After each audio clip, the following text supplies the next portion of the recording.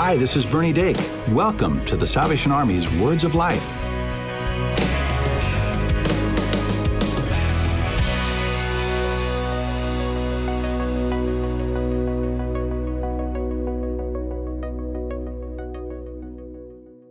Welcome back to Words of Life. I'm Bernie Dake. And I'm Cheryl Gillum. Cheryl, how was your Christmas? Oh, it was amazing. Always good to be with family. Did you get everything you could have wished for?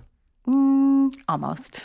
Well, I know that this Christmas was special for my mom because just having her children close is all the gift we could ever give her. Those are the best gifts. Which makes it easy to shop for her. Well, that's awesome. Well, Bernie, this is our final episode of our Christmas series with Eddie Hobgood. And we pray this has been an extra special blessing for those listening around the world this season. In this episode, Eddie shares a powerful story of someone's cry for help while he and his wife were stationed in London. We're very much aware that, especially during holidays, there's a sense of loneliness or a sense of despair for a number of people. And we want you to know that there's still a hope line active in the Salvation Army. If you're finding yourself alone or feel depressed and just need someone to talk to, pick up a phone, dial 1-844-458-HOPE. That's 1-844-458-4673. Next week, we launch our first ever Highlight Reel series. This is a 9-week series sharing some of our favorite and most memorable interviews from the past few years. Next week, we are re-airing our interview with Colonels Charles and Shirley White. I think a lot of our listeners might know the influence of Colonels Charlie and Shirley White, but they are particularly known in the Salvation Army community because they're the couple that invented our Angel Tree program. And so many kids around, at least the United States, are adopted by people that are shopping and find these angels at the mall or the store or through their businesses. And then they buy gifts based on the angels' sizes. And it's a beautiful way for the Salvation Army to help a family make their Christmas even more special. Yeah, it's a real practical way of bringing hope to families who are in need with physical items, but also we have an opportunity to minister during this time, sharing the hope and the love of Christ. Now, Charlie's no longer with us, unfortunately. He's gone to heaven, or what we like to say in the Salvation Army. He's been promoted to glory. Mm-hmm. But we know for so many people around the country that their influence and the work of the Lord through them has made so many people's Christmas even brighter. So we thank God for their service. Yeah, this is going to be a very powerful series. So we just want to pray a blessing over our listeners and our partner stations. Father, we just want to give you thanks. You are a good God who gives your children good gifts. And you've been so very, very good to us. And we thank you for the privilege to share on this radio program around the world and the message of hope, the message of Emmanuel, God with us. And so, Father, right now we just pray a blessing upon our listeners and those who partner with us around the world to get the message of hope to the world. And we pray, Lord Jesus, that you would be so very close to them.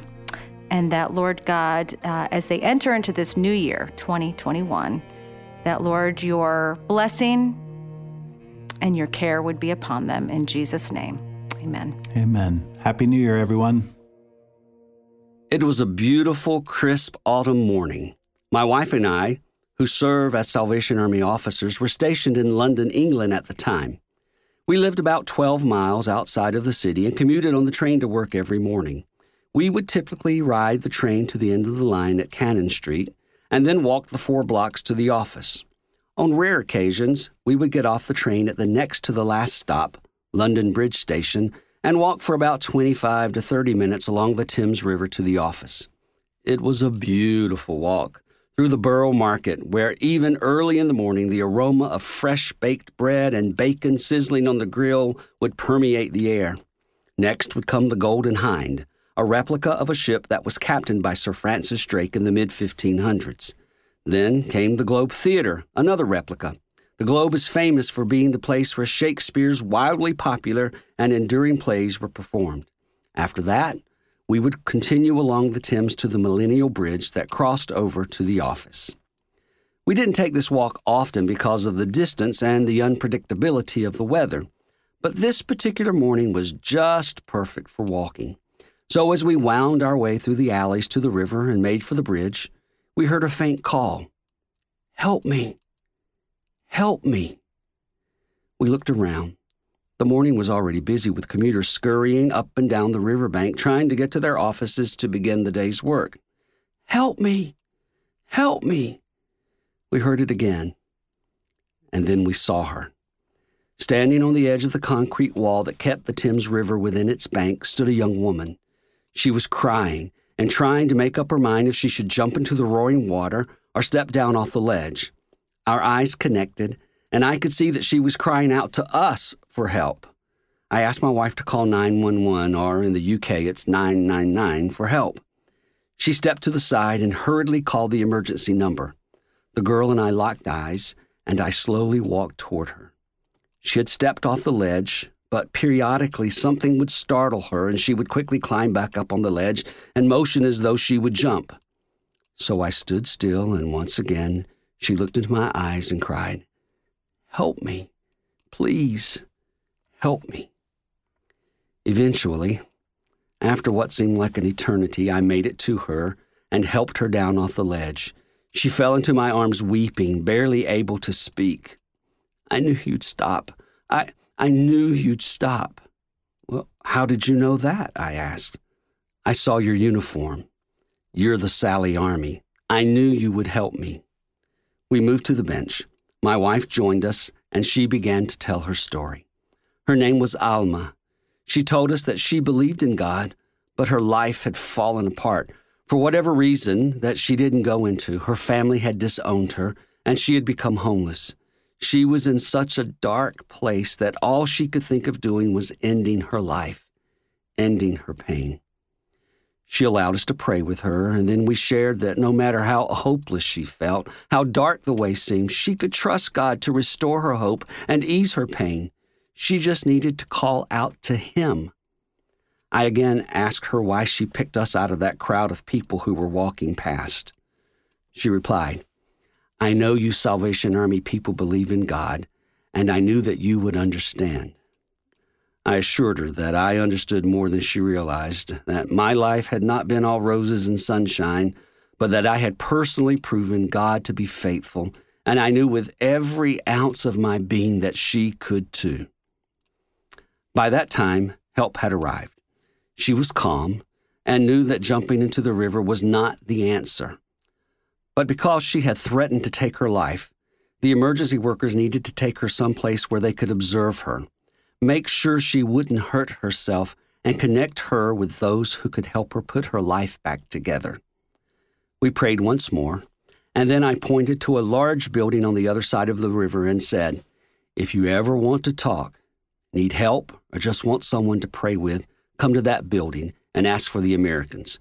They'll know who you want. We kind of stick out when we open our mouths." The three of us hugged, and she got into the ambulance, and we never saw her again. But since that day, I have never ceased praying for Alma. I thought it was interesting that her name was Alma. In Spanish, the word alma means soul, and I prayed that this precious soul, in such pain and darkness, would find peace and hope and joy that she so desperately was looking for. As I think about Christmas, I often think about the spiritual darkness that the light of the world, Jesus, came into. John writes so beautifully about this light in John 1:1-5. "In the beginning was the one who was called the Word. The Word was with God and was truly God. From the very beginning, the Word was with God, and with this Word, God created all things. Nothing was made without the Word. Everything that was created received its life from Him, and His life gave light to everyone. The light keeps shining in the dark, and darkness has never put it out." When Jesus was born, the world was spiritually dark. For hundreds of years, the children of God had been in darkness, and throughout this time, they cried out to Him, "Help us! Please help us!" And at just the right time, God did just that by sending Jesus, the babe of Bethlehem, the light of the world. As I wake up each morning and I turn on the news or open up the paper, I have to tell you that I see and sense so much darkness. There are days I honestly shake my head and whisper, "Help us, Lord. Please help us." And as my mind and my heart turns once again to Christmas, I am reminded that God has helped us beyond our wildest dreams in sending Jesus, the light of the world, to us. He has heard our cries, and He is walking toward us, arms outstretched, ready to receive us into His embrace, hear our cries, and dry our weeping eyes. He tells us that He understands our pain. He's personally experienced it as well. And He assures us that God hears, knows, and wants to turn our weeping into joyfulness. How do we know that God cares? His uniform is the flesh and blood of humanity. He clothed Himself in it to prove to us just how much He loves us, loves you. The darkness cannot overcome His light. Regardless your pain or the depth of your despair, Jesus, no longer the Bethlehem babe, but the Savior of humankind, is waiting to embrace you and take away the pain that keeps you from knowing the fullness of life. Our Father, we thank You today for this Christmas season that has just passed, this ability, this chance to worship You and praise You, God incarnate, Emmanuel, God with us. And now as our eyes turn toward the new year, we don't know what's going to come our way. There's still a lot of darkness around us, but we are grateful and we are confident because You are still the light of the world. And whatever darkness and uncertainty that might be there, Your brightness chases it away. And so I pray for those who are listening to this broadcast today, that whatever things that they deal with that cause them hurt, that cause them pain, that cause them to even doubt for a moment the worth of their life, I pray, God, Heavenly Father, I pray that You would somehow find a way to wrap them in Your arms, that they would know, that they would sense in a very real way that You love them, that You care for them, that You are God over all, and that whatever darkness is there, Your light, Your eternal light, will dispel it and drive it away and replace it with joyfulness and the fullness of life that only You can give.